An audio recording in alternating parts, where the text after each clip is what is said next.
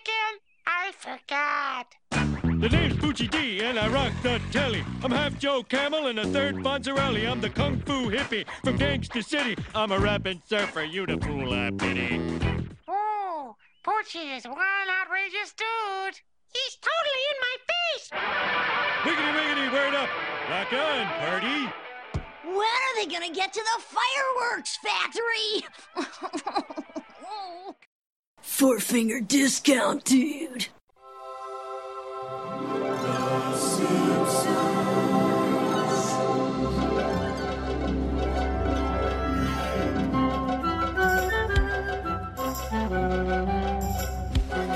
Welcome to Four Finger Discount. This week we are here to review the Itchy and Scratchy and Poochie Show. I am Dando. And this is Mitch Grinter saying howdy to all the girls in podcast land. Oh man, I loved Homer's radio voice. It was pretty amazing. great. I think that's my first ever different intro in 160 odd episodes of doing this show, by the way. Yeah, without you saying I am Mitch. I think I spoke weird without even meaning to. I do that sometimes. It's the lack of education. No, it's the Australian thing. That's all that is. Great episode, wasn't it? Itchy and Scratchy and Poochie Show. Was it a great episode? I think it's Great parody. It's a great piss take of the entertainment industry. Not so much a great Simpsons. I guess it's not a great Simpsons story, whether it's about the family or whatnot, but I love what they were doing with the episode. I find it funnier now than I did, say, 15, 20 years ago. I don't think it does cross over, but it does flirt a very fine line with becoming a little bit too... So I think they run the risk of disappearing up their own arse a little bit by basically doing an entire episode around how clever are we as writers and how whiny are fans and how annoying are executives. I see your point. I agree to an extent, but I still think they did a good job of... Because see, when I was a kid, the whole underlining story of taking the piss out of the executives that asked them to add the extra character to the show, that was just lost on me. I still, as a child though, found this episode funny. The older I got, when I was like say 11 and 12, when I got the DVD sets and I was starting to listen to the commentaries and doing more research on the show, and I learnt what the whole episode was actually about, I actually appreciated that angle. But I think still, as a kid, I was able to watch this and laugh and enjoy it for completely different reasons. Yeah, okay, that is fair enough. And certainly, I don't even know that you necessarily need to be a kid or an adult, but even just if you watch this and you had no idea about how a TV show was made, and then you watched it again and after learning a bit about the behind the scenes of what goes into it, then that would give you that same kind of level of two different types of enjoyment. Well, I think it's one of those episodes, though, in particular that scene in the comic book store where you watch that, and when you grow to be people such as myself and you, where we critique things and we watch movies, we watch TV. Sorry, just quickly, are you referring to the meet and greet scene, like where they're at the meet and panel greet in the comic book store? Yes, yeah. How much do you see yourself in those guys? Because I'm like, I watch that and I'm like, that is so me. Not to that extent where I would question them at a Q&A, but I'm like, they're the kind of little nitpicks and things that we sometimes point out. Like it was like watching myself on screen. True. I'll be honest, to drop the curtain, or to lift the curtain rather, for just a moment. If I ever do that on here, it's 99% of the time because I'm trying to fill the hour to talk about things. Like in real life, I don't give that much of a shit about little things like that. Still though, like even just little things like enjoying movie trivia and just knowing things about how a movie was made. Like for example, you will buy a Blu-ray just so you can hear Christopher Nolan do an audio commentary on something. We like to know the behind the scenes facts and the ins and outs. We don't necessarily critique it all the time and look for nitpicks. You've said yourself on the podcast that you hate when people point out movie mistakes, like just enjoy the movie for what it is kind of thing. Yep. But still, you have to see an element of yourself in those guys. An element, yes. Just that, I've never hoped anyone got fired for any particular blunder, except for whoever it was that cast Julia Stiles in Dexter season 5. Julia Stiles in anything? No, that's mean. We shouldn't say that. She was good in 10 Things I Hate About You. That was the one time that I've ever watched her and went, you know what? You're perfect in that role. She was in a dance movie. Was it Save the Last Dance? She was in a dance movie. I remember. I think it was Save the Last Dance, but Save the Last Dance and Step Up to the Streets and All the Right Moves, and all of those movies just kind of blur into one. Yeah. I think Channing Tatum was in all of them. I don't think he was in all of them. He would have been in several of them, I'm assuming. What about Bootmen? Did you ever watch Bootmen? I didn't know. No? No, Okay. that was an Aussie movie? Was Yeah, it? yeah, yeah. That was an Aussie movie with like that classic storyline of guy just wants to join a tap dancing group. This must have been hot off the heels of Billy Elliot. well, Billy Elliot, but also Michael Flatley is what I was going to say. Like, remember when Irish tap dancing was all the rage? Yeah. It really was. Yeah, but like he had a dad who just wanted him to, go work in a steel mill, and he just wanted to be a bootman. And they started like this ragtag, rough and tumble tap dancing with a lot of industrial elements involved. Sounds amazing. Now, that is obviously a very off-topic thing, and I've got Yes. 2 warnings. One, I'm standing up for the first time ever in recording a podcast, and I feel like that might... I felt like I needed to inject some energy into myself. So I'm on my feet, and that is going to mean that I'll go off a number of different tangents.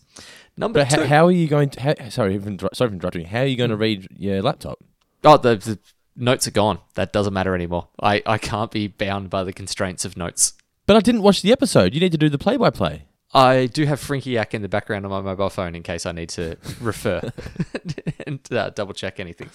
But the other part of it, for people, there's been maybe, 2 or 3, so it's not like there's been a large amount of criticism. But for anyone that has ever said there's too much off-topic banter, I am... a little bit later in the episode, I have done what this show would be like if we just did a straight review without any off-topic stuff. So it's a little bit of a be careful what you wish for, and as much as the writers of this episode run the risk of disappearing up their own arse, I am going to burrow up mine so quickly you won't even know where I went. So you're saying this isn't going to be a good Four Finger Discount episode because you said this wasn't a good Simpsons episode? No, for that same reason. Excuse me, I didn't say that it wasn't, and all I did was ask the question of is it or isn't it. I think if anyone was going to level a criticism at this episode, that's the one it would be. I think there were 2 or 3 small moments, but not enough to derail it by any means. Like overall, I enjoyed the episode, but I could see it coming across as a little bit too self-referential, that might rub some people the wrong way. Well, after watching this, it made me realise that including Itchy and Scratchy in The Simpsons it was a genius idea because it gave them the ability to be able to reference themselves when things like this came up. They did it also in Itchy and Scratchy and Marge when they were getting in trouble for censorship and things like that. Yep. Basically, they use Itchy and Scratchy to represent themselves within the show. Yeah, it's always really handy when that can happen. I think it's an important storytelling device in general that you want to have a way for the characters to be able to, for the audience to be able to reflect onto a character or project themselves onto a character, which in South Park would be Stan and Kyle 99% of the time. But you also want to be able to have a way that you can project yourself as a writer into the show. Which, Quentin Tarantino will often do by putting Quentin Tarantino in his own movies. No representation needed. He just steps in. Yeah. I know, and I know exactly. you've defended it. But my God, his acting in Pulp Fiction is so bad. It's not even so bad it's good. It's just bad. I don't think it's that bad because he doesn't do much in Pulp Fiction. We have to agree to disagree. It doesn't ruin Yeah. the movie, but man, you try and tell me that if that wasn't Quentin Tarantino, you wouldn't be shitting all over it? No, because he doesn't really say that much or do that much. And Harvey Keitel is that good around him that it just distracts me. It's okay. Quentin Tarantino in Django Unchained is horrendous. What is his character? I know he's a villain, but what does he do again? I can't quite remember. He plays an Australian. That's he does right. a really bad Australian accent. That said, there is a clip of Quentin Tarantino on the internet, and I don't know what TV show or movie it came from, but it's him launching into like a 3-minute dissertation about how Top Gun is just a metaphor for homosexuality, and that remains some of the best acting that anybody has ever done. Oh, man. Well, Itchy and Scratchy and Poochie. I felt this episode it's a really great reference point for criticizing entertainment. I mean, it was the birth of worst episode ever. And I think it's also the birthplace of, like, for example, worst episode ever or the I hope someone was fired for that blunder. If anybody does anything wrong or fucks up on Facebook, those 2 memes are just the instant go-tos now. Yeah, I did like the way, and I'd forgotten about this, that I'd liked how Comic Book Guy doubled down on worst episode ever, and then Bart points out all of the reasons that he should be thankful, and just no response to that other than, Worst episode ever. Yeah. I hear you, kid, but I'm not listening. The great thing about that scene too with the nerds is that, say for example, my mum can watch that and just laugh because it's just Homer shutting down nerds. Where we're laughing, or I'm laughing. You said you don't really see yourself in it, but I'm laughing because I'm like, I can just see. I love the nerd aspect. It's sort of the first, I don't know, reference or acknowledgement of nerd culture in The Simpsons. Proper nerd culture. Well, apart from the comic book guy. Yeah, but even still, like, has he ever referenced going onto the internet and voicing his disdain for a show and things like that? Oh, look, I lose track of when he has or when he hasn't, but... Oh, actually, no, Radioactive Man, he did because the script was leaking or something, remember? Oh, Or they were yeah. listening. Yeah, that was yeah. the thing that happened. And then, of course, but Aquaman, you can't marry whoever... Who is it? Who is it that Aquaman can't marry? I've completely forgotten. You're from two different worlds. Oh, I've wasted my life. But that hasn't happened yet. Hasn't it? Ah, damn. No. See, I lose track. Speaking of Treehouse of Horror, happy Halloween, everybody. It's Halloween tomorrow or yesterday. I guess it's tomorrow for us as we speak, but it's yesterday for everyone listening right now. I hope you all had a great Halloween, and I went and saw the new Halloween, and I really, really enjoyed it. I think my expectations were a little bit too high, but it was still a really, really enjoyable movie, and Mitch, Guy Davis, the movie guy himself, and myself will be doing a review of that this weekend, hopefully, so that's going to be the next Movie Guys podcast for the Patreon page, the new Halloween film. And the original Halloween film we're going to touch on as well. Yeah. I went back and watched it before, and I recommend you do that as well. So anyone out there who hasn't seen, I'm not going to do any spoilers, I'm not talking about the new film, but if you want to go out and see the new film, go out and watch the first one before you do. Whilst you don't have to have seen the first one, there's a lot of homages to the first one that you'll appreciate more in the new one if you've watched the first one recently. Not only that, the first one, if you've never seen it, is one of the best horror movies ever made, in the slasher genre in particular. The opening 5 minutes is an absolute masterpiece of camera work. It's really phenomenally well done. Combined with the score, like the score's amazing. Yeah, I was going to say Tubular Bells, but is it Tubular Bells? I think it's Tubular. Isn't it just piano? I mean the doom. No, the that score. part there. The name of that piece, I'm pretty sure it's Tubular Bells. Sorry. Okay. Yep. Okay. I didn't know the name of it, but yeah, it's just, and once that hits in the new film, you're like, oh, I'm there.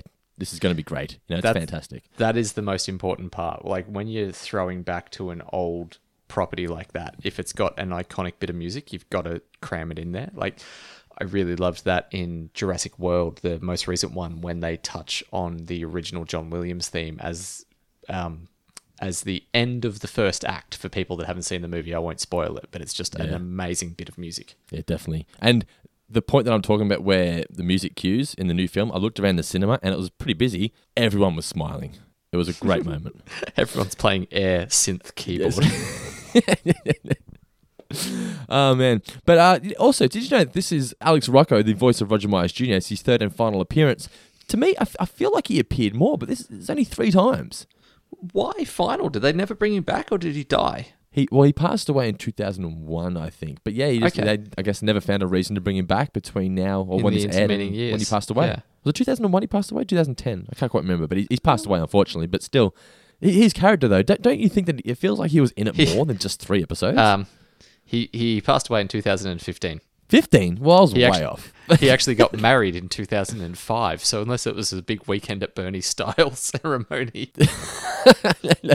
Apologies to everyone who is friends and family of Alex Rocco. I did not mean to cause any offense, but it's a shame that they never did bring him back before he passed away. Maybe he just had bad health or something, I don't know, but maybe they just couldn't think of a reason to bring him back. Who knows?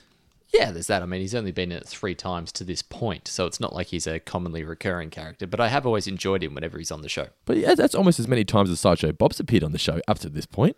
Is it? Bob's been on there 5 already, hasn't he, at least? If Well, not 3's 6. nearly 5. It's more than halfway. Second comes right after first. Yes, exactly. There's also an element in this episode of, executives coming on board and management having their say, and the people who work underneath them, even if they don't agree with their boss, they just tend to Are you talking agree about with them how anyway. whenever you send me a message saying we should do this or we should do that, No.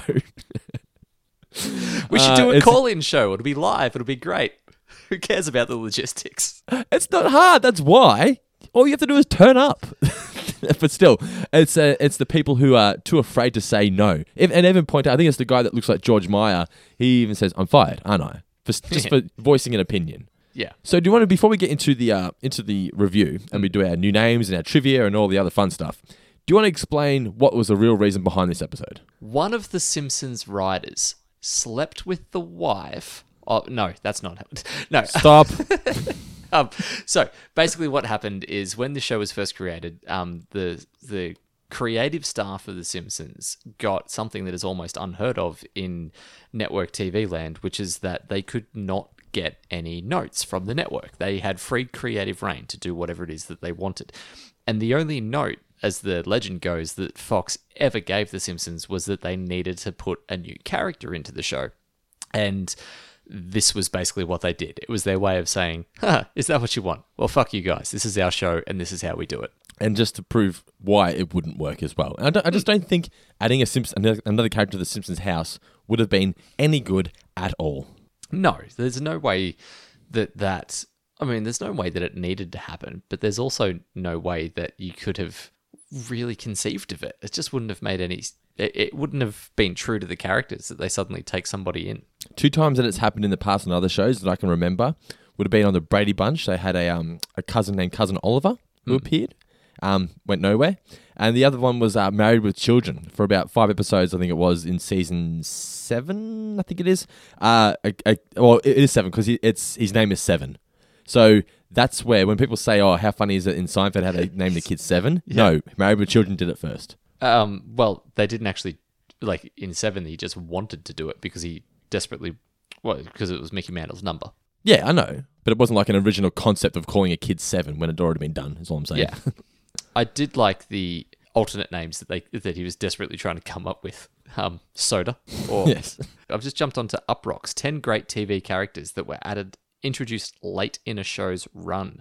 Let's see if... Butters. Butters came in very late. Yeah, but he wouldn't have been added from the executives, though. That would have been just Trey and Matt going, well, we're going to get rid of Kenny. Yeah, we need to think of a new character. I'm just trying to come up with any example of someone that can come in late. Putty from Seinfeld didn't come in until season 6. And he was a good character, yeah. Iconic character. Even, The Simpsons did do it themselves with Gil Gunderson as well, actually, as we look through here.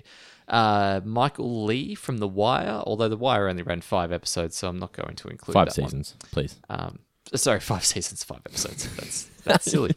What was the character of Happy Days? They had one in Happy Days. Did they add one, or is it just that they changed Arnold?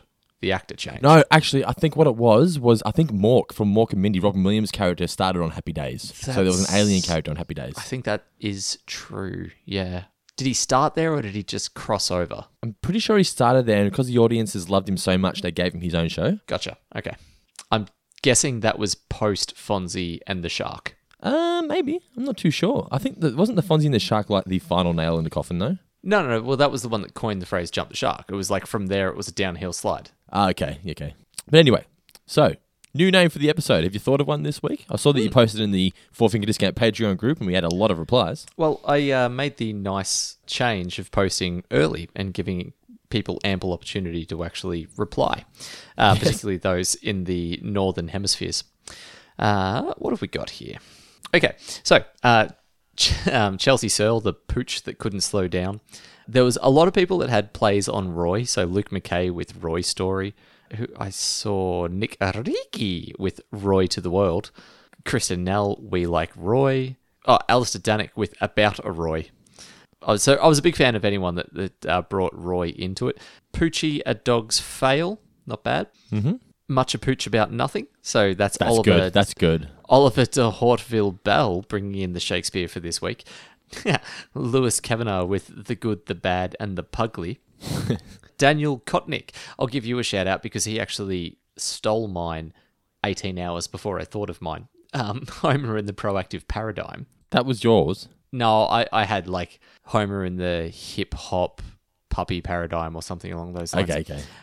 So after reading through all of those and realizing that my idea had been taken, I've come up with Turner and Poochie. Turner and Poochie. Who's Turner? What about Homer and Poochie? All the people that are Turnering off the TV. Aye. Bang. Let's just say I'm glad I was standing up to be able to deliver that joke. So I get the feeling that you're standing up. Did you see a video from one of our friends who used to have a radio show up in Melbourne, who's now on Fox FM, and he posted a video of himself giving away a prize on Fox FM this week on Facebook. This was and he was standing up, and Yes, and you're standing up, and I was like, that's cool. It seems to be every time I watch a video of people on commercial radio, they're standing up. It must just, add energy to it. Did you see that video and get the idea to do this, or did you? No, I used to work in a call center, and I would occasionally stand up, but for that same reason, because if you sit down all the time, you get a little bit flat. And Yeah.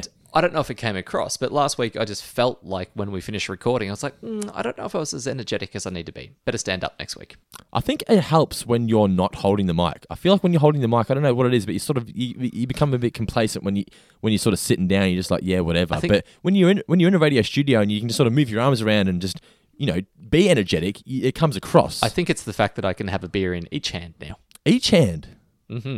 The same beer in each, or what are you mixing it up? No, same beer in each. I'm dual wielding. I've been playing a lot of Red Dead Redemption 2, and I thought that I can't have 2 6-shooters in the hand, but I'll just have 2 pots. Saying that, time for trivia. Great segue, by the way. How good was that? Was it? That was some a current affair level. Yes. Like you just come out of a story about I don't know, home invasions or something along those lines, and then it will be Brendan Dando there with that disturbing report on home invasions. Well, speaking of homes, spring is around the corner. And Yes. There was one today where they just did a story about puppies or something. It was something about a dog. It was just like, so cute. And now to Tim with the sport. I was like, The best one of those ever that was an Australian thing. It was after England had won the Ashes. And for people that don't follow cricket, the Ashes is a tiny little urn, and it's said to contain the ashes of the bales of the first ever time that England and Australia played against each other. They burnt them and put them in this little container, and that's the trophy that they play for now. wasn't Don Bradman's ashes? No, no, they're on display at Bowral. I can't remember who it was. Tim, it might have been a sports reporter called Tim someone from Channel 10 News, and they're playing all this footage of all the celebrations after the Ashes have been won, and he throws back to his female co-host going, "It's just hard to believe that men could get excited over something so small, isn't it?" And she just flat backs back at him, well, you would know about that, wouldn't you?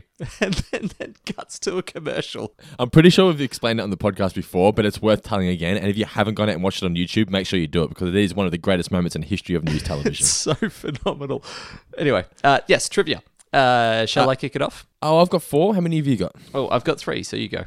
Although I do have a bonus question that is open.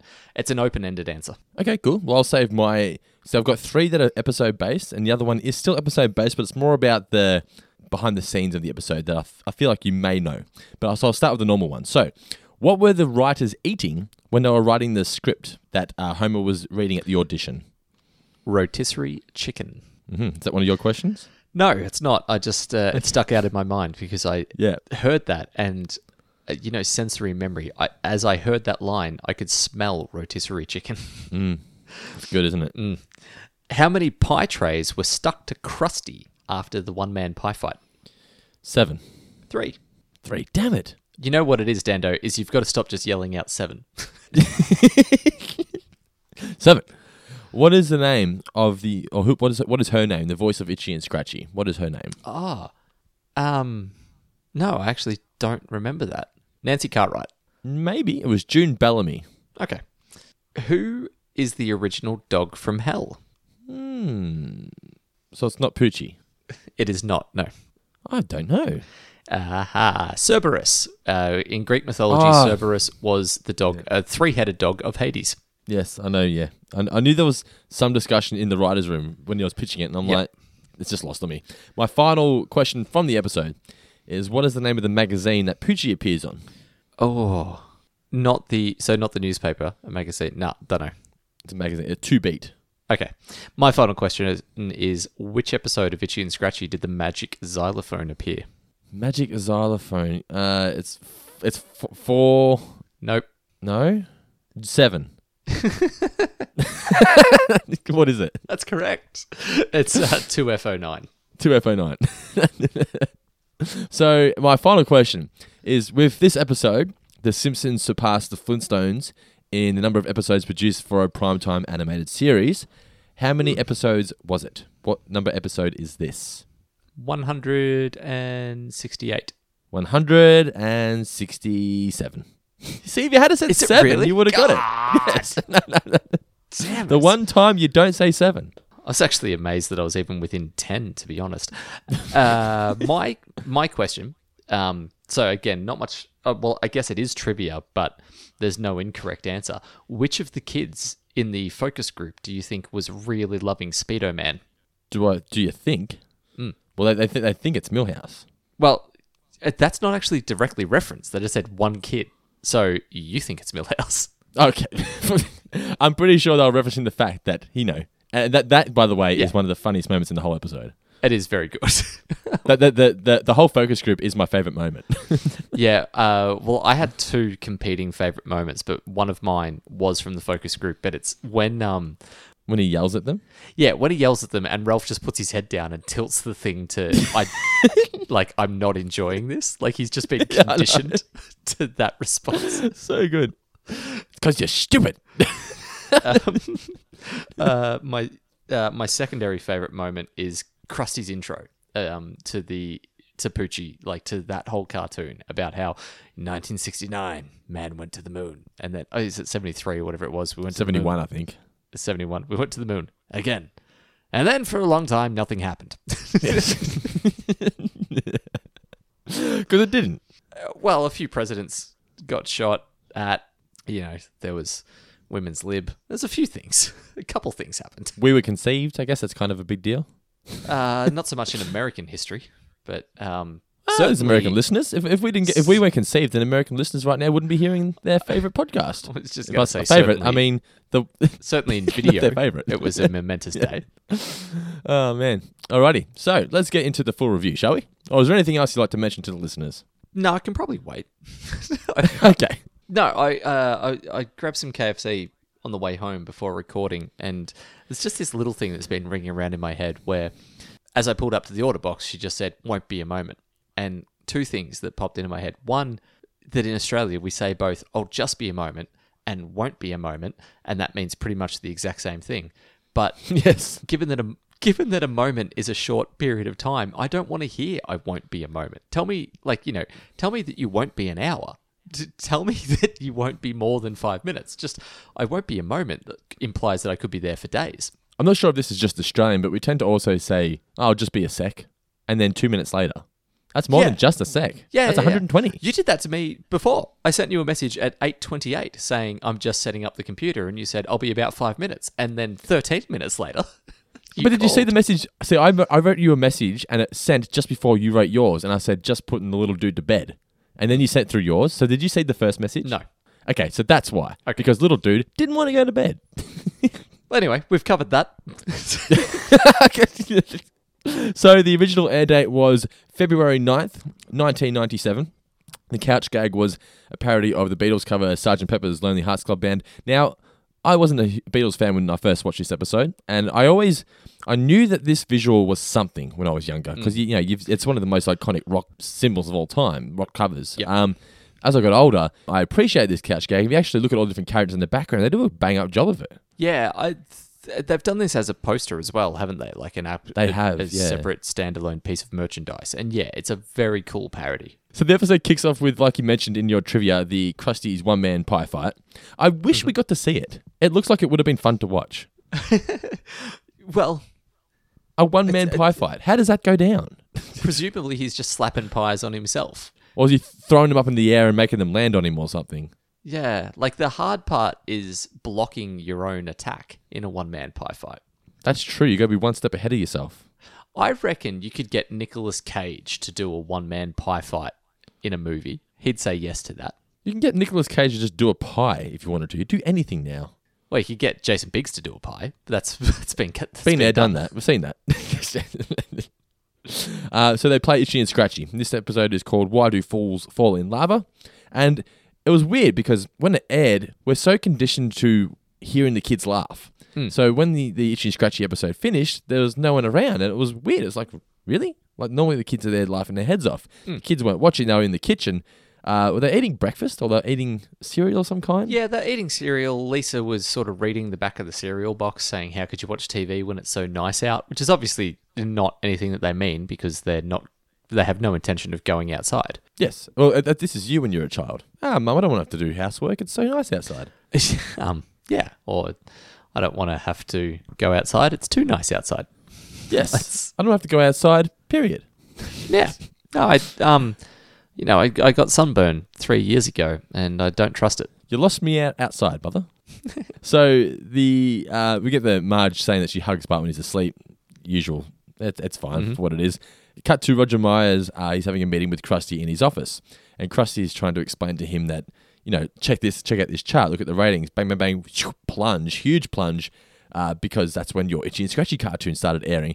I get what they were going for here is that, they were saying that the Fox executives were worried that the Simpsons ratings were starting to dip. I don't feel like they dipped this much. This was a bit extreme. Not that it's a bad thing, but they were taking the piss a little bit too much. Yep. But what they're trying to say here is Krusty is the Fox executives and Roger Myers is the Simpsons staff. Yeah.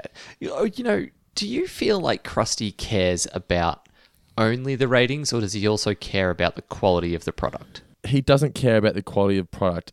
Oh, he does. It's weird because sometimes he does and sometimes he doesn't. Sometimes he doesn't even care about the product that he's putting out himself. It's just whatever. Let's just get something on the air and get home.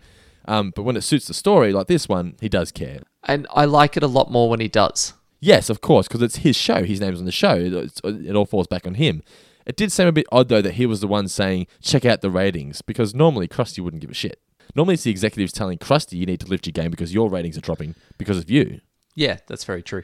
Maybe there's already been a meeting in advance that we didn't see where his lawyers are telling him your ratings are falling, your advertising revenue is going to go with it. Roger Myers, he's not happy with the news at all, is he? He's like, don't tell me how to run my show. Our show's fine. Slams the door.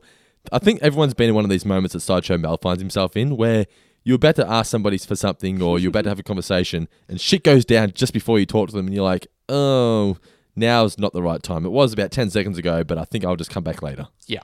It's like you were going to go ask your dad if you wanted to play backyard cricket, but then, mum's overcooked the potatoes and and you just think, you know what, I'll just hide under the table for a while, listen to some music in my headphones, find a happy place. It's you in the backseat of the car when there's been an argument over the map. No, you're gonna ask Dad to put the latest Tim Minchin tape on. So then they go to the store. Why were they at the store again? I can't quite remember. They're there anyway. Marge was buying a bra. Okay. And she just goes to let the kids wander. And this reminded me of when we used to go shopping. So we'd go to the Cryo Village and... I thought you were about to say, and this reminded me of the time that I got abducted when I was 10. Well, let me finish the story. Oh, look out. Hang on. Is this going to get all like Unsolved Mysteries serial style podcast? I wish. No. It's Four Finger Discount going true crime? I hope not, because there's too many of those podcasts already out there. If we could get some tubular bells would be good for this, actually, over the back. But like, Brendan Dando was a happy 6-year-old boy just heading down to the shops to buy some trading cards. But he didn't know that he was trading in his freedom. I would actually watch that.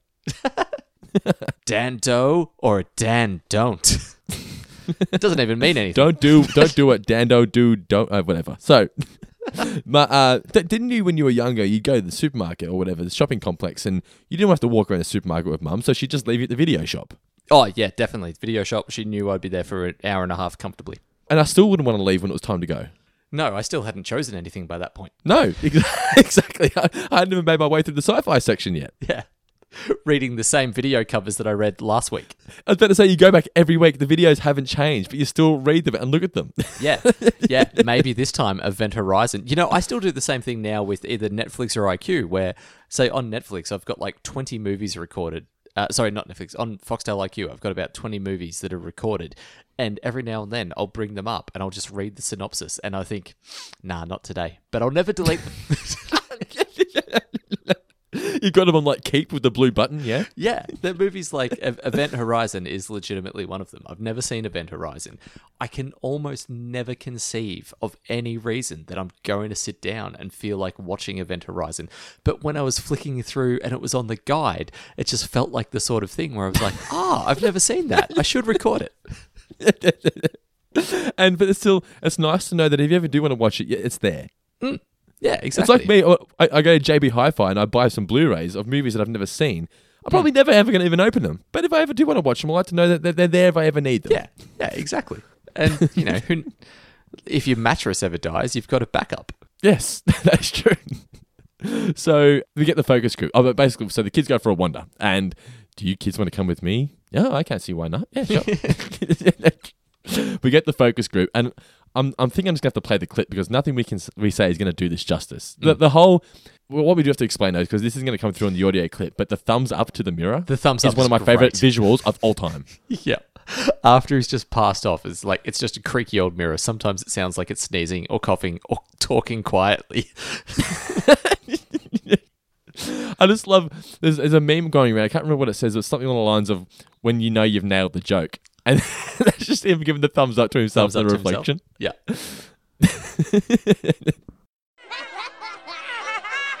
They like Itchy, they like Scratchy. One kid seems to love the Speedo Man.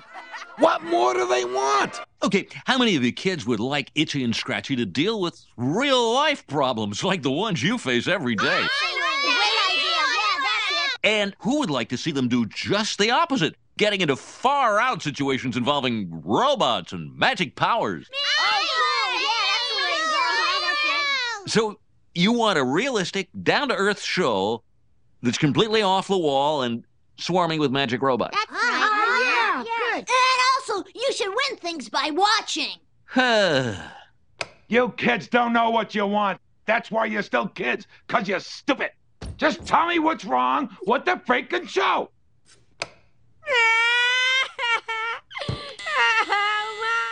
Everything about that is amazing. And I forgot how great it was until I did this review. My God, that is hilarious. Just from start to finish. I wish I had been in a focus group at some point in my life, because there are I know, times right? where focus groups make horrific decisions. And yes, this is arrogant before I even say it, but I just think, if only I'd been in that room, I could have saved that movie. Save the movie. Yeah. One person. It would have been like 12 Angry Men. I'd have been the only person that wanted something, and I would have turned everyone around by convincing them that it was right.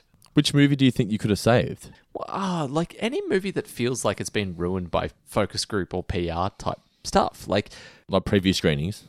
yeah. Where were you when George Lucas was doing previous screenings for fucking Phantom Menace? Well, I was going to say, that would have been one straight off the bat. Or, to be honest, even The Force Awakens, which I felt played it a little bit too safe. It did. Yeah, it did play it too safe. Like, It's one of those films where I really enjoyed it when I first watched it because it really touched into the nostalgia of things. But Yeah. I just I have no reason to go back and watch it now. It's So I'm pretty- like, I'd rather watch the original because it was better. Yeah, it was pretty empty beyond tapping into the nostalgia. And I would have been in there stamping my feet saying, take a risk. I was fine with that film until they said that there's a Death Star. And I was like, wait a minute. Yeah. Wait a minute. Yeah, this is entire just the third same act story. is exactly the same. Yeah. Anyway. We weren't there and we didn't save those films, but they still made lots of money, so they don't care. No, that's true. JJ has a much bigger house than I do. And bank account, by the way. And penis. Well, I've seen yours. Have you? Oh, man. So, moving along swiftly. Is my webcam on? I shouldn't have stood up. Oh, man. So, the kids, I love that the kids just agree with everything. Like, so you want something down to earth, but also something off the Yeah. wall and wacky from another planet. Like, that's a comment on focus groups saying that you can't please everybody, and it's better off just taking a creative direction and going with it. I will point out though that Chris McQuarrie, director of the last couple Mission Impossible films, has used focus groups to a good extent, so they can be used for good as much as they can be used for evil. Lisa then saves the day, or saves the Chin Scratchy. I love that the blue-headed lawyer then walks in. Please sign this release form to say that you did not save the Chin Scratchy. Yeah, the fact that the paperwork is already drawn up, excellent. And then cuts to Roger Meyer saying, I've got a great idea. Yeah.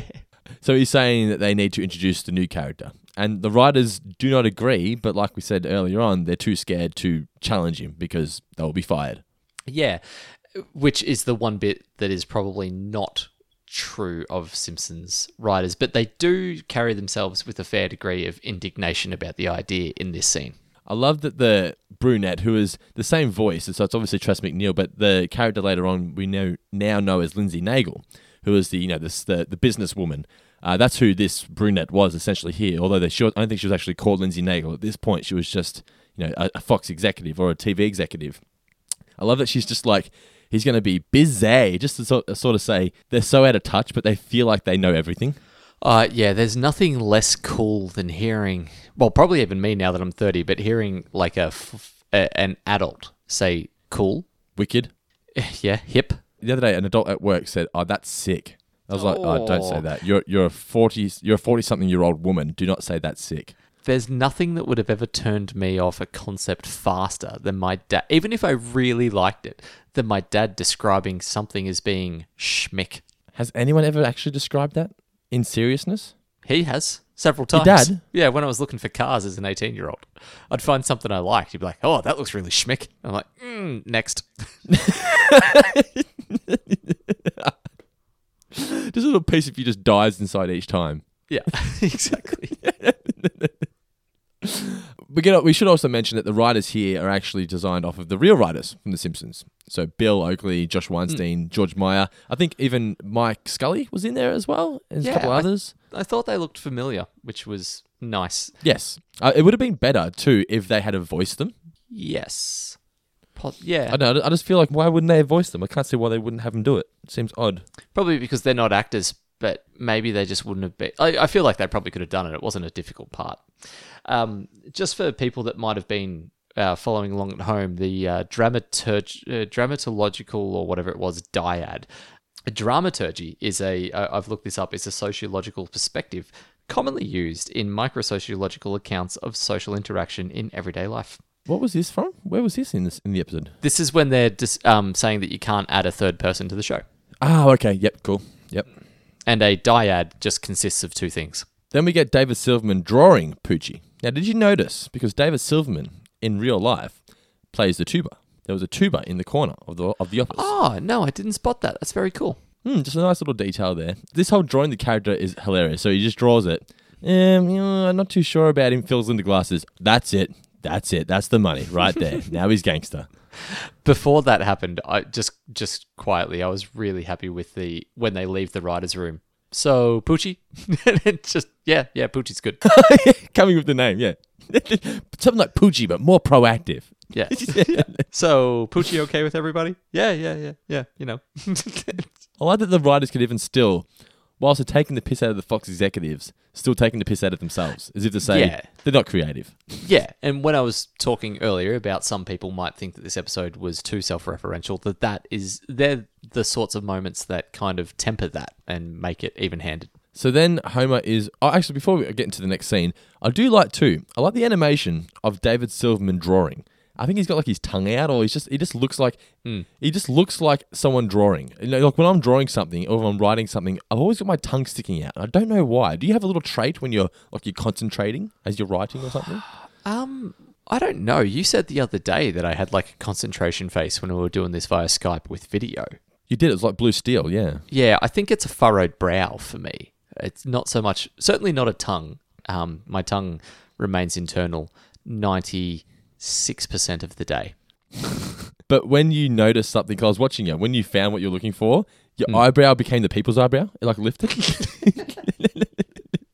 You know what? And I smelled what you were cooking. It's. I think I have some like very, very minor nerve damage from an incident when I was a kid, but one eyebrow goes a lot higher than the other eyebrow. And it happens a lot without me even realizing that it's happening. So what I think is like a tiny movement sends my eyebrow almost up to my hairline. You've got that scar along just essentially where your glasses... Well, it's in the eyebrow. Oh, so there's this... Sorry. I have two scars on my head. One of them runs from my eye to my ear, which is sort of where the arm of my glasses would be. But I have another scar that is in my actual left eyebrow. Like it runs... pretty much the width of it straight through the middle, and no hair shall ever grow there again, which is the only thing that I and Holly Marie Combs have in common. I thought that you must have had it shaved on your bucksnot or something and it just never grew back. That'd be an awful shave. Yes. But I was going to say that you got this scar along, like you said, it runs from your eye to your ear, and it hides behind the arm of your glasses. And it wasn't until you told me about what happened when you got that scar that before that, I always just thought that you must have had your glasses on really tight. Because I'm like, he leaves a mark there every time. He needs to loosen his glasses. A lot of people have made that mistake over the years. Yeah. So then we cut to Homer reading the paper, which is explaining that the Itchy and Scratchy show is looking for a new character, and they're having open casting. This is where Roy arrives. So we get the first mention of Roy. I remember as a kid, Roy being there, but he's just not in it enough to really... I sort of forgot about him being there. He just doesn't do enough. But the older I got, I watched it and I was like, I get it now. Roy's like the guy. He's like the Poochie dog. That's who Roy Roy's is. just like Poochie. Look, he's wearing glasses too. He's so Yeah, radical. he's just like the dog, yeah. So then the kids say to Homer, look, you should really, audition for Poochie. You got a really funny voice. And he's like, no, I don't. Then we record the voice. Similar to when Marge records her voice. The characters on The Simpsons never like to hear themselves back, do they? Certainly not the parents. No, well, actually, I think I'm like that too. I hate listening to myself. Hate it. It's just one of those traits. I don't know. I just get insecure about it, I think. It's weird. A little while ago, now that I've got a mic stand and that sort of stuff set up, I thought, surely I can teach myself how to sing. No, you can't teach yourself how to sing. It's like if I just record myself singing a few times and hear what's wrong and then try to fix that, then I'll be able to nail it. Like give myself, 3 days and singing should be sorted. If there ever was a Mitch comment on this podcast, that was it. I'm pretty sure I can teach myself this how to sing. I'll give it 3 days. 3 days and I'll be able to teach myself how to sing. Like that is just you. I learned how to do a Scottish accent in 45 minutes. Like, surely I can teach myself how to sing. You think you know how to do a Scottish accent. I listened to myself back once and went, no. Not only was I so bad that I didn't continue, I was like, I could never even ask for lessons because how could I subject someone to having to fix that? Yeah, and the thing is, when you're in the shower, the acoustics of the room, that makes you sound better, and you're like, oh, I've got this. I could give this a shot. And then you record yourself properly, and you go, oh my. Or if you're in a car with no one else around, with the music playing so loudly that you can't actually hear yourself. I think there's something about my voice that sounds really good as long as Sarah Bareilles is playing over the top of it and I'm doing 100 kilometers an hour. Yeah, exactly right. With the windows down. That's the exact circumstance in which I can sing. So we then cut to the auditions. Oh, yes. Hang on. So this is the bit. This is the bit that I've pre-prepared for anyone that says too much banter on the show. Why don't I wish you guys would just talk about the show. This is what Four Finger Discount would sound like if that was the way we went. So then Otto comes in and he says, "Ruff, ruff, I'm Poochie the talking dog." And Roger Myers likes it. He thinks he's really good. Then Troy McClure comes in and he says, "Ruff, ruff, I'm Poochie the talking dog." And Myers likes it even more and decides he doesn't like a lot of Otto anymore. And then Homer comes in and he says, "Ruff, ruff, I'm Poochie the talking dog." But Myers, he doesn't like it. Mitch, what'd you learn from the episode?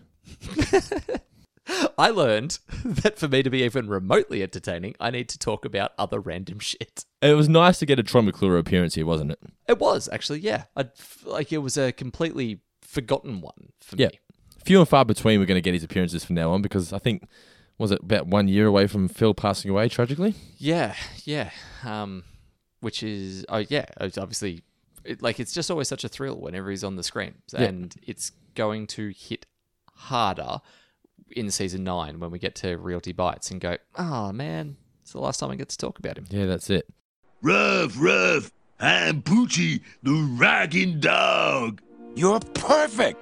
In fact, you're better than perfect. Next to you, perfection is crap. Ruff, ruff, I'm Poochie the rockin' dog. Hi, I'm Troy McClure. You may remember me from such cartoons as Christmas Ape and Christmas Ape Goes to Summer Camp. You're even better than this guy. Take a hike, you bum. Ruff, ruff, I'm Poochie the rockin' dog. Now that's just bad. You got no attitude. You're barely outrageous, and I don't know what you're in, but it's not my face. Next. Oh, no attitude, eh? Not in your face, huh? Well, you can cram it with walnuts, ugly. That's it. That's the Poochie attitude. Do that again. Huh? I can't. I don't remember what I did. Then you don't get the job. Next. Oh, I don't get the job, do I? Well, boo-hoo. I don't get to be a cartoon dog. That's it. You've got the job. Oh, now I got the job, huh? Oh, thank you. I feel like that's pretty much how Jason Mewes ended up working with Kevin Smith. I'll be very interested because I've never actually listened to the stories. I'm assuming you know how they actually came together as a duo because they just seem like such different people. I think they just knew each other. I think it was literally just a case of Kevin had like 40 grand. So apart from one or two people that were actual actors, he just cast people that he knew in Clerks. So we come back from commercial. Homer's got the job. And Homer is meeting the voice of Itchy and Scratchy. And she reveals that she was the voice of Roadrunner. This is hilarious. They only paid her for one beep. Kind of like how Kelsey only did one groan after stepping on the rakes, and they just played it over and over again. Yeah. Then the hype has all started for Poochie. He's on the magazine covers, and he's doing the meet and greets, and he's all over the place. And I think I just want to play the clip of this entire scene because it is just hilarious. Hi, question for Miss Bellamy. In episode 2F09, when Itchy plays Scratchy's skeleton like a xylophone, he strikes the same rib twice in succession, yet he produces two clearly different tones. I mean, what are we, to believe that this is some sort of, a magic xylophone or something? Boy, I really hope somebody got fired for that blunder. I'll field this one. Let me ask you a question. Why would a man whose shirt says genius at work spend all of his time watching a children's cartoon show? I withdraw my question. Excuse me, Mr. Simpson. On the Itchy and Scratchy CD-ROM, is there a way to get out of the dungeon without using the wizard key? What the hell are you talking about? I'd completely forgotten about Database. The wizard key scene. The wizard key line, I should say. Is there a way to get in there without using the wizard key? I just completely forgotten about it. That gets quoted a lot. It does, but I completely forgot it was here. Yeah, right.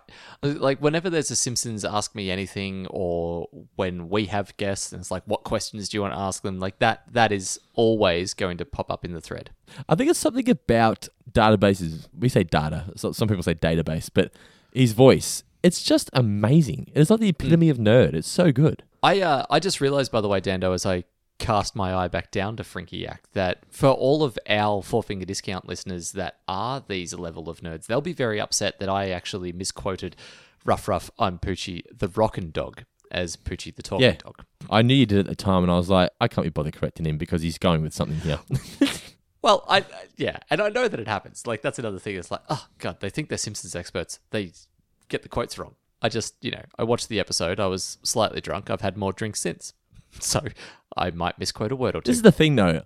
I don't like the type of fans who get angry at other fans for getting certain words wrong in a quote. I just like it when, how about we just appreciate that we both love the show rather than trying to get everything right. We get the gist. Yeah. That's enough. Like, we both like the same things.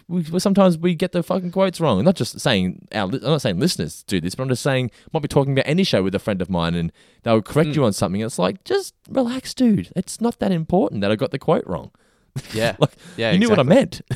Yeah. Did you notice here that one of the nerds, Benjamin, from Homer Goes to College, he's dyed his hair black. Clearly doesn't want to be a Ranger anymore. I didn't notice, but that would explain why he looked familiar but also new. Yeah. Has Nicola ever just come home with different coloured hair without you knowing? She's come home with different hairstyle. The only difference is Nicola's really done. She's dyed it darker than what she normally has. It's still the same colour, just a darker version of it. Just a darker shade. Okay. So sometimes Nicola straightens her hair, and that's a game changer. Game changer. Look out. Is that how Elliot came about? She looks like a completely different person. Oh, okay. I thought you meant it was like if Nicola gets herself a new GHD and it's just, cancel all appointments because... No, Elliot came around because we were in Condobolin and there was nothing else to do. Please don't ever tell Elliot that that's where he was conceived. That'd be depressing as hell. Mummy, Daddy, how did you decide that you wanted to be parents? Well, son, we were in a town surrounded by racists and decided that we couldn't bear the presence of anyone else. So we retired to the bedroom. So you mentioned earlier at the start of the episode that comic book guy. Actually, no, you mentioned the worst episode ever. So I love also comic book guy here, how he's just like, no cuts and no doubles, and then he's just for himself. Yeah. Like, this is exactly how every person that runs one of these things, this is exactly what they're like. Oh, are they ever? They feel so privileged. It's like, you are one of us, mate. Calm down. Yeah, the establishment in Geelong that I know you know well, and the guy behind the counter there just... it's like comic book guy walked off the page and turned himself into a 3D version and started running a store. I think I know the place you mean, and yes, I completely agree. So, we get the premiere at the Simpsons household for the Poochie house. Good turnout for Homer's premiere, as you would expect when he's, making I don't know if it's nationally syndicated, but certainly locally syndicated, very big show. Well, I was going to ask that question because I feel like the Krusty Show only airs in Springfield, but yet he's still a national icon. It's weird. It's like it doesn't. Yeah. It's an odd thing how they'd work that. Like, he's got so much money, but you couldn't make that much money just by being a local guy. I don't reckon. Yeah, that's true. remember thinking to myself, why would Jasper be there? But then I thought and took it a step further and went, well, no, Grandpa would be there, but Grandpa wouldn't have any other friends there. So it makes sense that he would invite Jasper. So I thought that was actually a kind of cool touch to fill in, just that little bit of colour of what's been happening behind the scenes. Well, that and they both like Roy. That's true. They do like Roy. So then we get the first episode of the Itchy and Scratchy and Poochie show. The best part about this whole thing is Milhouse asking when are they going to get to the fireworks factory. Yeah, Milhouse in that is most of society today just really impatient. It's just like, when's this going to happen? It's amazing how impatient people have become now. Like, it really frustrates me sometimes. Yeah. I was explaining to you about Better Call Saul. I got a bit impatient. Like, I wouldn't say impatient, but I was like, I enjoyed the show more when I was able to binge watch it as opposed to episode by episode, week by week. Mm-hmm. But still, I still like the show. Some people just won't watch Better Call Saul because they say it's too slow. How about you just enjoy story progression? Or character development and other important things, or just, really pretty shots. But look, I get that that's not for everyone, but I did a documentary for our cricket club recently, and someone asked me how long this go for. I was like, it's about 27 minutes. And they looked at me, 27 minutes? Well, you're going to play it in 2 halves? Like, people will need to get a drink. I'm like, people are adults, and they can fucking sit still for half an hour. Yeah. And halfway, they all got up for a drink? No, they didn't, because I, when I was introducing it, said that very same thing. Guilt tripped. I was like, just so you're aware, it's 28 minutes long. If you want a drink, grab it now. Otherwise, we're all in this together. Strap in, because I'm not turning the lights back on. Now, did you notice at the premiere, by the way, that Mo was wearing Lionel Hutz's suit? I realised he was wearing a very sharp suit, yeah. It's odd that seeing a character, because, for example, Lionel Hutz's costume, like his suit, that's his. You very rarely see anybody else wearing the same thing as another character when they're, a recurring character. It's just odd seeing Mo wearing the exact same clothes as Lionel Hutz. I don't know whether that was a mistake or... He's just fancied himself up so he could sit next to Midge and look pretty. Yeah, that is true. Midge. Yeah, he loves Midge. Then everyone leaves because, it's kind of awkward because they all know how bad that was and they don't want to have to actually tell Homer. Everyone then goes to bed with that dinner, which I thought was great. Carl, by far, has the best line in this episode. Yeah, you should be very proud, Homer. You, got a beautiful home here. Avoiding the situation, but still giving a compliment. Homer's sad, though, because even he knows, that was pretty terrible. We come back from commercial, and the family are just all trying to comfort Homer, saying it's not as bad as you think, you were Poochie, you were on TV. At least it's kind of a big deal. But then goes to the comic book store, and this is the scene we discussed earlier, the worst episode ever. Last night's Itchy and Scratchy was, without a doubt, the worst episode ever. Rest assured that I was on the internet within minutes, registering my disgust throughout the world. Hey, I know it wasn't great, but what right do you have to complain? As a loyal viewer, I feel they owe me. What? They've given you thousands of hours of entertainment for free. What could they possibly owe you? I mean, if anything, you owe them. Worst episode ever. This is where I can see your point of view, where it's kind of like they're crossing the line a little bit, where they're kind of saying anyone who complains about the show needs to just shut up and stop complaining because we're giving them hours of entertainment for free. It's a fair point, but, it does seem a little bit self-indulgent. A little bit. Like, again, I don't personally have a problem with it, but I could see it losing people. And look, that's fine. If that's a choice that they want to make, then no dramas with that. But it's a thing that I would like, some people are going to get their nose out of joint by kind of having it put in their face like that. But we've actually said that a couple of times ourselves where, we get, well, not regularly, but we do get a lot of mail coming in from time to time where people are unhappy with what we do on the show, or we talk too much about ourselves, or we don't do this, and we kind of think, all right, that's fair enough, you're entitled to your opinion. But in my head, I'm thinking, oh, well, we're doing the show for free, we appreciate that you're listening, but we're just doing a show that we are enjoying doing, and hopefully you enjoy listening to it. Yeah, like, I'm not any different to when we did the show when we got 7 downloads. Like, it's just a case of I'm doing this, I'm trying to do a show that I would enjoy listening to, and if other people enjoy listening to it, that's great, and not everyone will, and that's absolutely fine, and yeah, that's fine, which is why I can promise almost anyone ever writing in saying, I think you should do this differently, I won't. But thanks for writing. And thank you for listening, and hopefully you'll stick around. We then get Brockman with his news report, and this is their way of... Brockman here is representing all the... I guess they believe that all the critics were just waiting for The Simpsons to dip in ratings and dip in quality, just so they could hang shit on it. And that's what Brockman's doing here. And even if it wasn't specifically Simpsons, it's definitely a tall poppy syndrome in general. And Australia is really bad for that.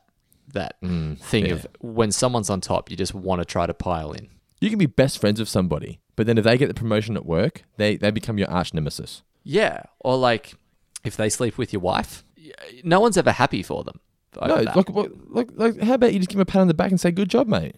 Yeah, exactly. It's, they've achieved what they wanted. Be happy for other people.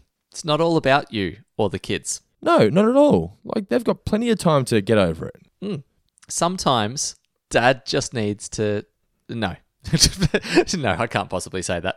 We get to Krusty, and he's then he's pleading, please fix this, because the show is now in a worse state than it was before Poochie came onto the show.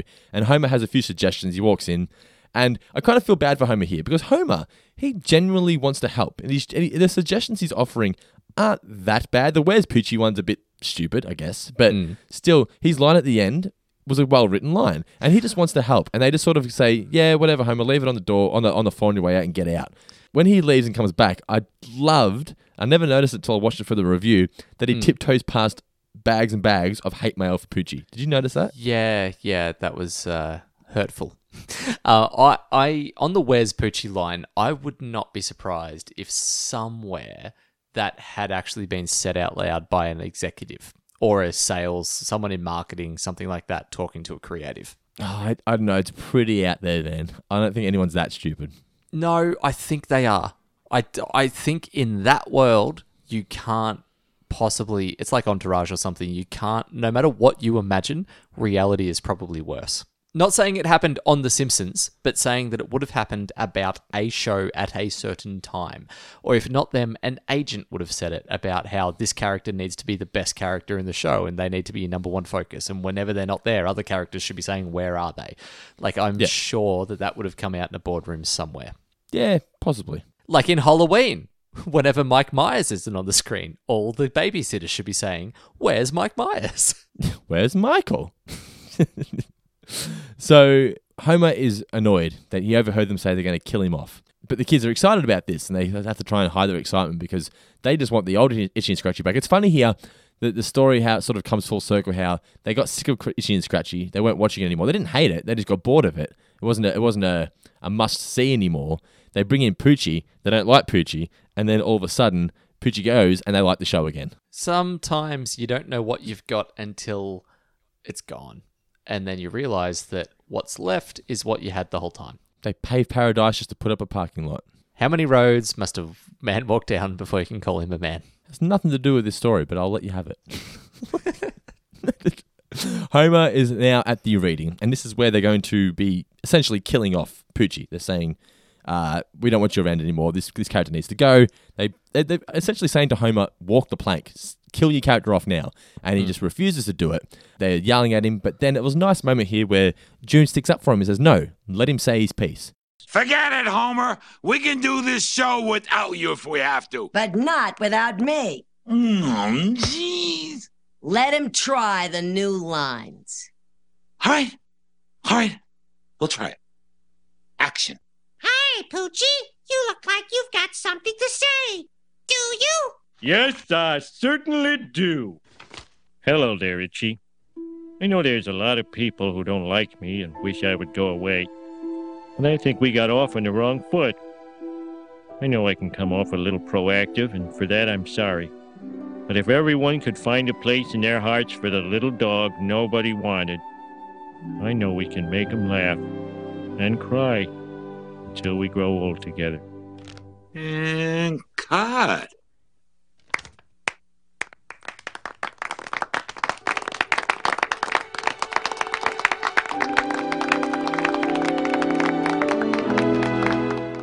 It was a good bait and switch, so everyone acknowledges that it was a good line. They all clap, well done. But then, obviously, once Homer left, they were like, yeah, it was good, but we really need to get rid of Poochie anyway. We still need to kill him. What it reminded me of is the, no, let her speak. I'm trying to get fired. What I find hilarious about the whole, I have to go now, my planet needs me, is that A, his mouth, they didn't even animate his mouth to move, and B, it was Roger Myers Jr. himself. It was the best. Yeah. Hi, Poochie. You look like you've got something to say. Do you? Yes, I certainly do. I have to go now. My planet needs me. That's the last thing Alex Rocco ever said on The Simpsons was, I have to go now, my planet needs me. If there's ever a line to go out, that's the best one. I'd like to think that that's a holdover from the script with James Woods. Yeah, that would have been funny. Speaking of, would you accept him as a replacement for Apu? James Woods? Yeah. Geez, I don't know. He's been very, very hard to like on Twitter for a few years now. Oh, really? Just racist? Well, not just racist. That's the beginning. No, I don't even know if he's been specifically. He's just been awful. He's just been a bad, bad human being. So, Look, ideally, Apu has not been confirmed to go, so let's hope that he doesn't leave. And then all of those memes that we spent the last few days getting abused about will be a nice little consignment to the scrapbook of news and media organisations who jumped the gun. Now, I watched the first half of that Apu, the Problem with Apu documentary last night. I'm going to finish the last half tonight. I suggest you watch it, and maybe we'll do a little, 10-minute review thoughts on what we think of the whole situation, because we keep getting messages about it. And I didn't want to do it until we both watched the documentary. Yeah, that's absolutely my thing about it. Like, because I haven't watched the documentary, I'm not going to wade into that conversation because I really can't offer anything even remotely insightful. Yeah, so for those of you at home who want to hear our thoughts on it, at some point this week we'll both get to finishing watching the documentary, and in a few weeks' time or a couple of weeks' time or whatever, we'll get around to it. So just don't stress, it'll happen, okay? Just relax. So Poochie's been killed off, and Krusty makes the lawyer prove that he'll never come back again, never in a million years. Much to the joy of the kids. Yes. They have to try and hide it from Homer once again. Then it's time for Roy to leave, and maybe you'll see me in a few years. I like that line, as if to say, maybe we will need him eventually. Yeah, like we're out of ideas. Let's bring back Roy. So the kids now enjoy Itchy and Scratchy, and it's great that that they're back and they're able to put on, after all this time, hours upon hours of great entertainment. What else is on? And that's the end of the episode. So all in all, they achieved their goal of what they were intending with this episode. I think they did a really funny job with it. Like you said, there was a few moments where it appeared a bit self-indulgent, but all in all, it's got some very iconic quotes and moments. Big thumbs up from me. Yeah, I think it's a very good episode. I think that the only thing that it runs the risk of is that you couldn't put this on as your first ever episode of The Simpsons and enjoy it, I don't think. I think you've got to have had quite a bit of built-up history to be able to enjoy this episode, and that's probably the only real knock on it that I could think of. Well, the Simpsons are barely in it. It's just Homer. It's a Homer story, essentially. Yeah, but if you don't have the history of Itchy and Scratchy as a really revered show and all that sort of stuff, then it would mean very little to you. I never saw this episode as one of them, but it's almost like this is essentially like a 22 short films or a Springfield Files, where it's sort of it's canon, but it's different from the norm. It is and it isn't, in that I still think you could watch 22 short films having never seen a Simpsons episode before and enjoy it. 100%, yeah. What did we learn, Palmer? So what'd you learn from the episode, Mitch? I learned that voice recording, if nothing else, is about efficiency.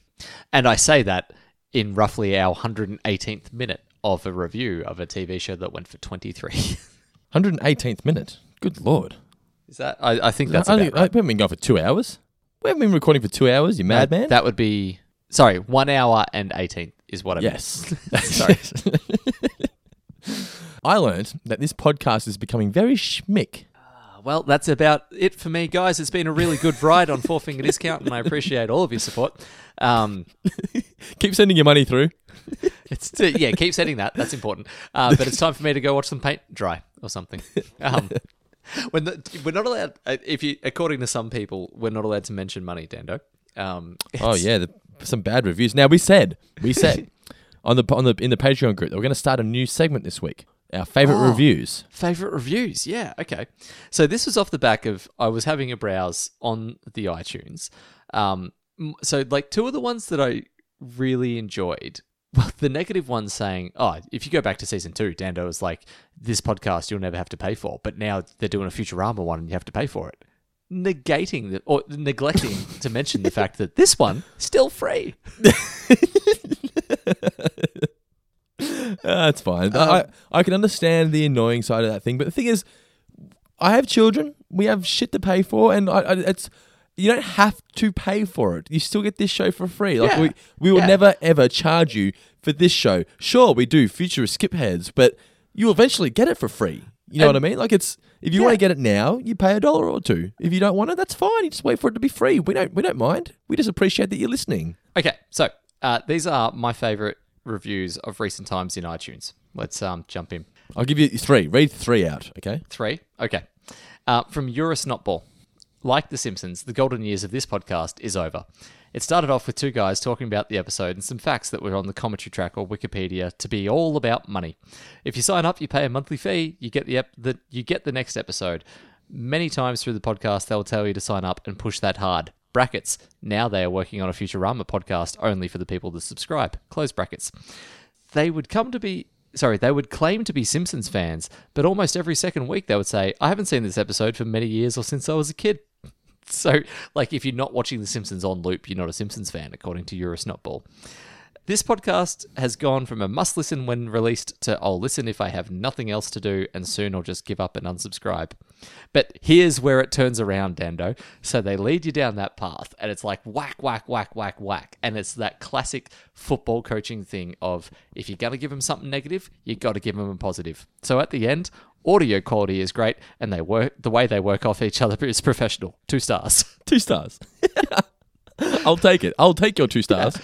So I think we get like 1 star for the audio quality and 1 star for working off each other well, and no stars for trying to make it a profitable enterprise. I feel like we don't plug it too much during the show anymore, do we? The Patreon. I feel it's just no. I think there was a time. There was a time maybe where we were trying to... when we started it. Maybe yeah. Well, apologies for that. We don't do it anymore. Yeah. All right. I need my ego to be increased. Can you give me a positive one? Is there any positive ones? There's a few. Actually, the purpose of this is I want the more creative reviews. I want something that's going to make me laugh or fall out of my chair, or just something that's different. I don't just want... obviously, I want a positive review if you want to give us one, or a negative one, whatever you feel. But be creative about it, and then that way you'll get read out on this segment. So if you haven't given us a review yet, jump onto the iTunes podcast store, the Apple Podcast Store, and just give us a rating out of 5 stars and let us know what you think of the show. So the thing is, I don't want to read anything too good because then that's going to sound super self-indulgent. But how about this one from Bullhut? 5 stars. Better than dirt. Well, most types of dirt. Not that fancy store-bought dirt. That stuff is full of nutrients. They can't compete with that. Good. That's what I like. I like this kind of stuff. More of that. And then the other one that oh, hang on. I didn't mean to... Sorry. I am not controlling my laptop as well as I otherwise would have liked. As I didn't think you'd be able to. Well, I'm standing up now and I'm holding the laptop in my left hand. You know what I actually feel like? Whenever I do this, have you seen Tomorrow Never Dies? Oh, no, you've never seen a Bond film. No, I have. I bought them on Blu-ray. I watched them. I couldn't tell you one for the other. I just know it's a Pierce Brosnan one. It is a Pierce Brosnan one, but it's like the one it's late 90s, but it's about a guy that's like almost like an evil Steve Jobs, and he just sort of walks around with a laptop and types with one hand. Yeah. Really quickly. That's you right now? That's me right now, yeah. Here we go. Just My Luck, 5 stars. This is from PTs. I drunkenly subscribed to this in an Uber home. No idea why or how. Just 2 guys you want to have a beverage with and talk rubbish all night. Oh, and great Simpsons insights. Perfect. That's exactly what we want.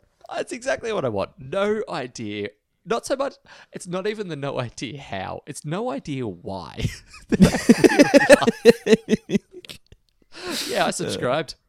Couldn't tell you why. But they did, and they appreciate it. And we appreciate it that you did as well. Thanks for listening, and thanks for writing a review. But yes, that is the first edition, or the first installment of our favourite reviews. Yeah. If you want to get your review read out, send us a creative review on the iTunes Store. Yeah. I should point out, by the way, on the subject of Patreon. So it is the 30th of October, as you mentioned earlier when we're recording this. So in 2 days' time, it is November, and I myself am doing Movember, and our fantastically generous patrons, in the space of about 12 hours, have already pledged $260 towards what will be a very feeble attempt at a mustache. I will be more than matching that amount from the proceeds of Patreon money.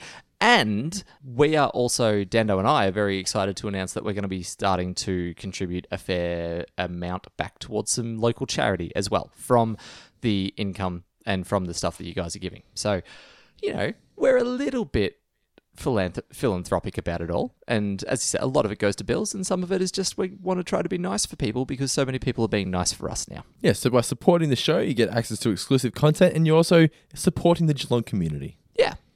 And who knows, in the future that might turn to the global community. Let's not sell ourselves short. I'm happy to give money wherever money is needed. We should put some aside for the Good Friday appeal and have the $20, but $50 if you read out 4-finger discount. I think, actually, okay, so that's 6 months away. That's plenty of time for us to have a falling out, quit the show, and then have a coming back together party on Good Friday and charge, I don't know, $20 entry. All money to go to Good Friday appeal, minus costs. Which is 99% of everything. Yeah. You can't get chairs for cheap. Now, before we get into the mailbag, I have a story from this evening. Oh. Now, you would be well aware that Elliot is going through teething at the moment. Yes. He's been staying up all night. He's not necessarily crying. He's just awake. You know, he can't get comfortable, right? So I've mentioned on the podcast before, and I've mentioned in the Patreon group, like my Uncle Jock, he's the one that passed away a couple of years ago. Elliot's middle name is Jock. He's named after my Uncle Jock. Well, he's my great uncle. So Uncle Jock, my great uncle Jock, used to live with my great uncle Ned. They both lived together just around the corner up in Church Street in West Geelong. So we went to have dinner at Uncle Ned's place tonight, right, where Jock used to live. Now Jock unfortunately passed away here. He had a heart attack in the lounge room. So we walked in, right, and Elliot was fine. He was laughing. The second we walked into the room, into the lounge room, screaming upon screaming upon screaming uncontrollably to the point where we could not stop him. And literally, Nicola and I both looked at each other and said, he has never cried this bad and screamed this much and been this uncontrollable since we brought him home from hospital, right? I then took him out the backyard. He stopped crying immediately. I brought him back into the house, through the hallway. He's fine, back into the room. Uncontrollable crying once again. We did this 4 times. 4 times in and out of the room. The second he left the room, he was fine. Walked back into that room again, starts screaming. I don't believe in ghosts, but that to me was creepy. Can you explain that?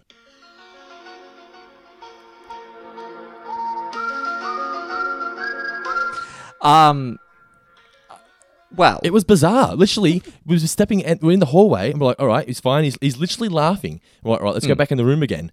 Open the door, walk into the room. No, just immediately, within 5 seconds, crying.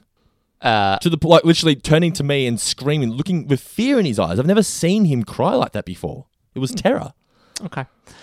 I mean, I can, in that, let's just go with, he was in an awful lot of pain, but when you took him outside, both the cold air and the fact that his surroundings were different distracted him from that pain.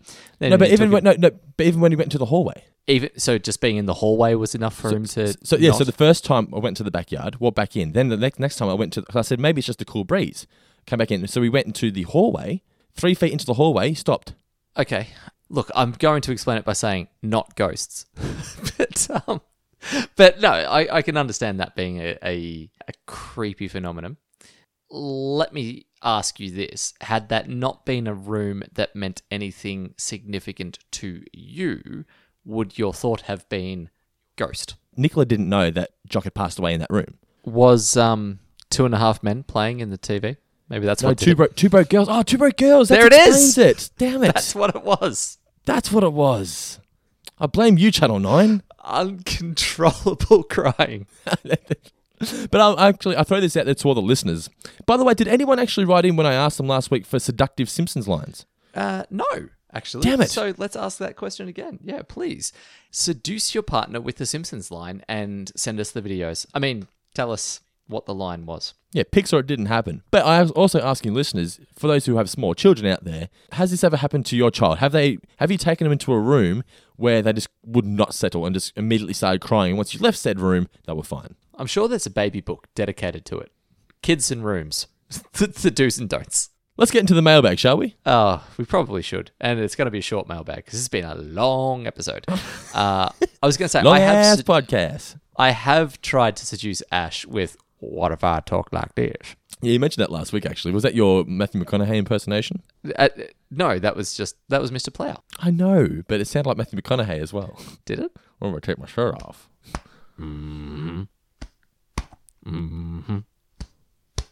I I cannot don't know tell what you that how was. hard I just had to punch my chest to make that register on the microphone. I think I've actually bruised myself. Jamil is here! Ooh. So, mailbag, what's the first question? First question comes in from Chris Keegan.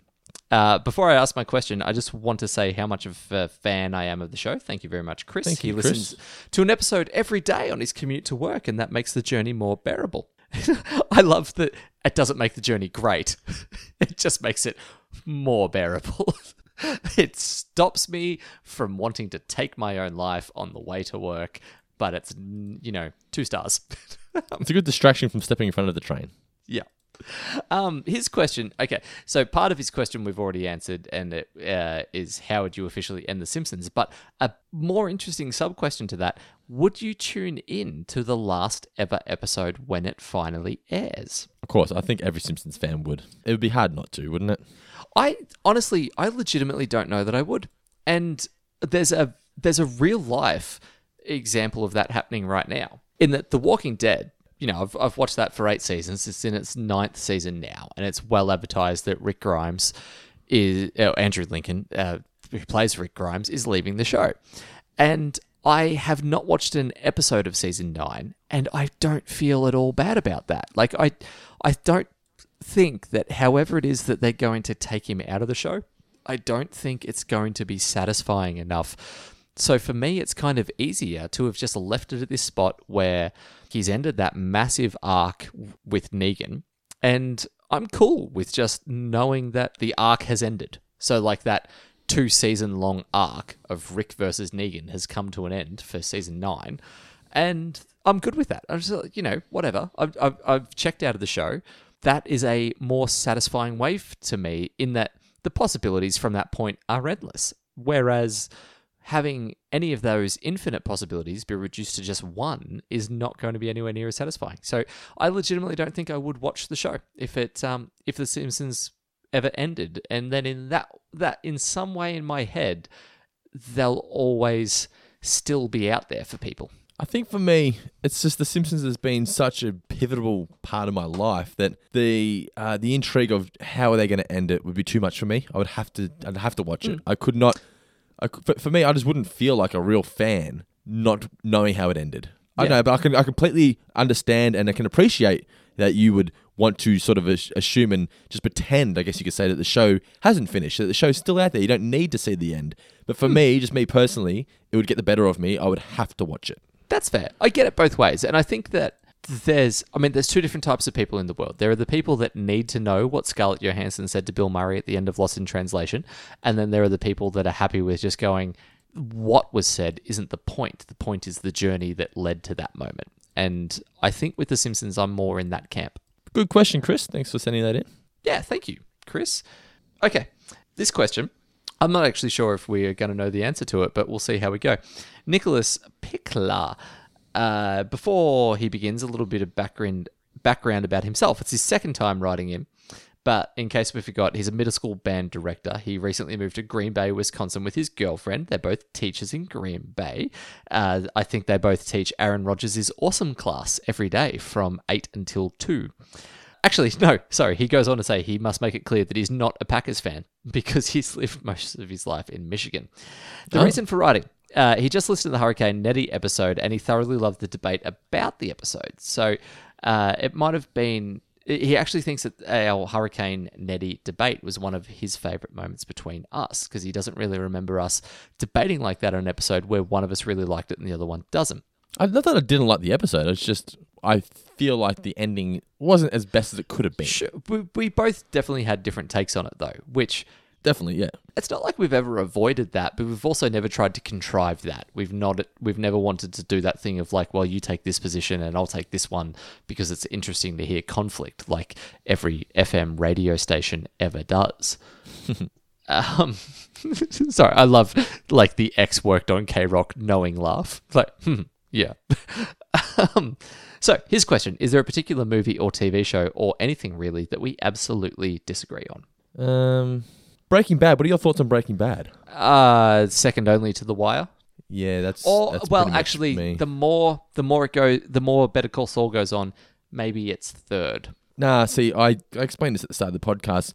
It's not enough happening week to week for it to be as high on the list as what Breaking Bad is for me. Mm-hmm. Breaking Bad, just every episode, I think I said this to you at lunch on Sunday, that every episode just feels like a mini movie of Breaking Bad. It's just incredible. The only thing about Breaking Bad is that it's just so fucking depressing. I never realized this so much the first time around, but watching it now, every time the episode ends, I feel so shit. I think it's because I know where it goes. It doesn't get any better. It just keeps getting worse for the characters. Look, I'll give you a controversial one.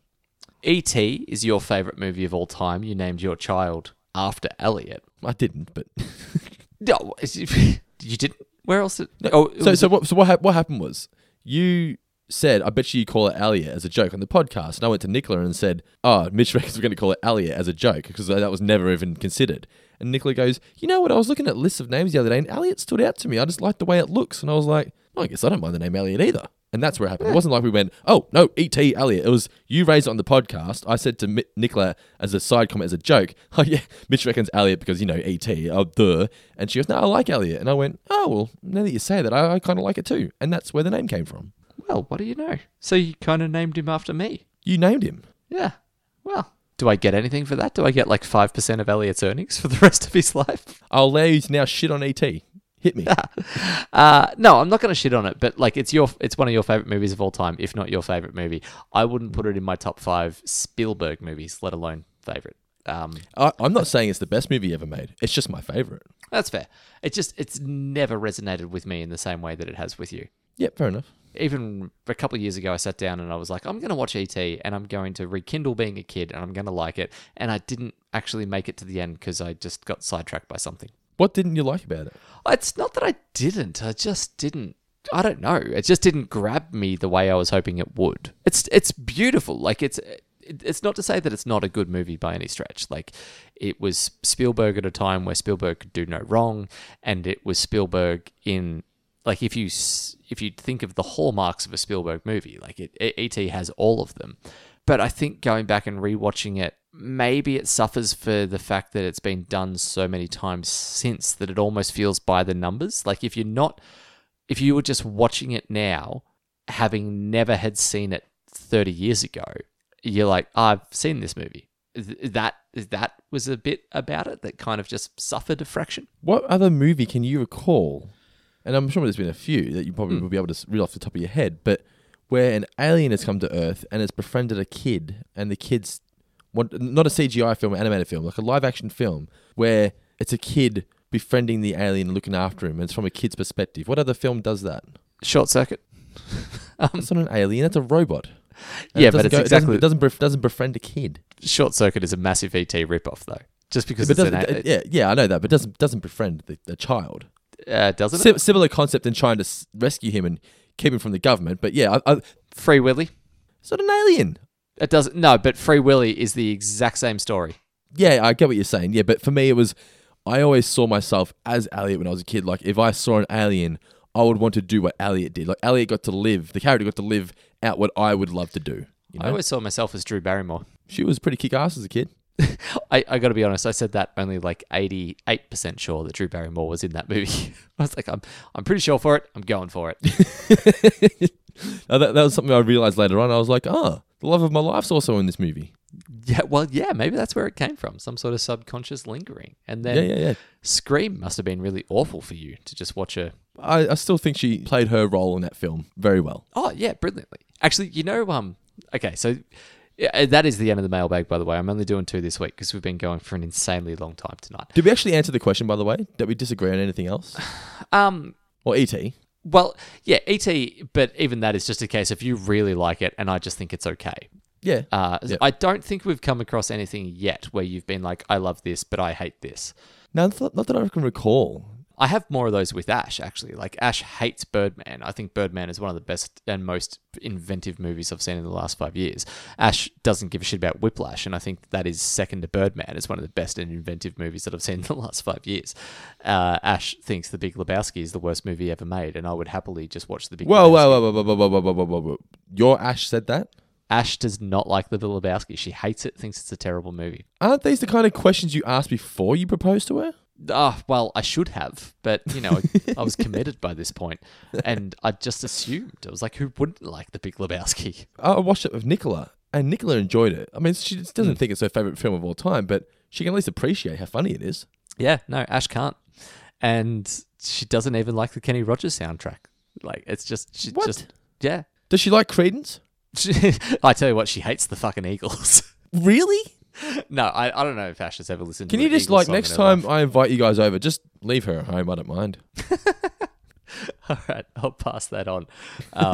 Shall I tell her that Dando mentioned that she's out of her element and not to visit on Shabbos? Next time she walks in, I'm going to have Hotel California playing. No, better yet, just go with my favorite song from that movie is, I think it is Kenny Rogers. Is it Kenny Rogers that I just dropped in to see what condition my condition was in when he's having the acid trip kind of through the bowling lanes? I'm not going to say yes or no because I'm not quite sure. I will quickly Google. This will be the last bit of information. Yes. It is Kenny Rogers, just dropped Kenny in Rogers. by Kenny Rogers. To see what condition my condition was in. Whenever I think of Kenny Rogers, I think of when he appeared on the Muppet Show because I was an obsessed Muppet fan when I was a kid, and he sang The Gambler, and they had this puppet of an old man playing poker, and the puppet dies, and then his ghost dances on the table, and it freaked the fuck out of me. I remember whenever that was on, I would always close my eyes during that song because I was just too scared of it. Yeah. And for years, whenever you walk back into that room, you just start crying uncontrollably until you went into the hallway. Yeah. And then I'll go over to the screen and realize that Two Broke Girls had just started. All right. Are we done? I think we're done. We are done. I think we're done. I think people tuned out half an hour ago. I think I tuned out half an hour ago. Hope you enjoyed our review of the Itchy and Scratchy and Poochie show. Next week, we are going to be reviewing...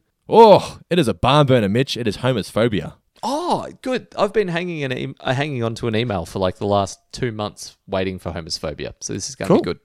Maybe we should try and get John Waters on the show. I specifically want... Look, if you are a closeted homosexual, please feel free to write in about this episode and I will give you full anonymity. Don't stress in any regard in that way.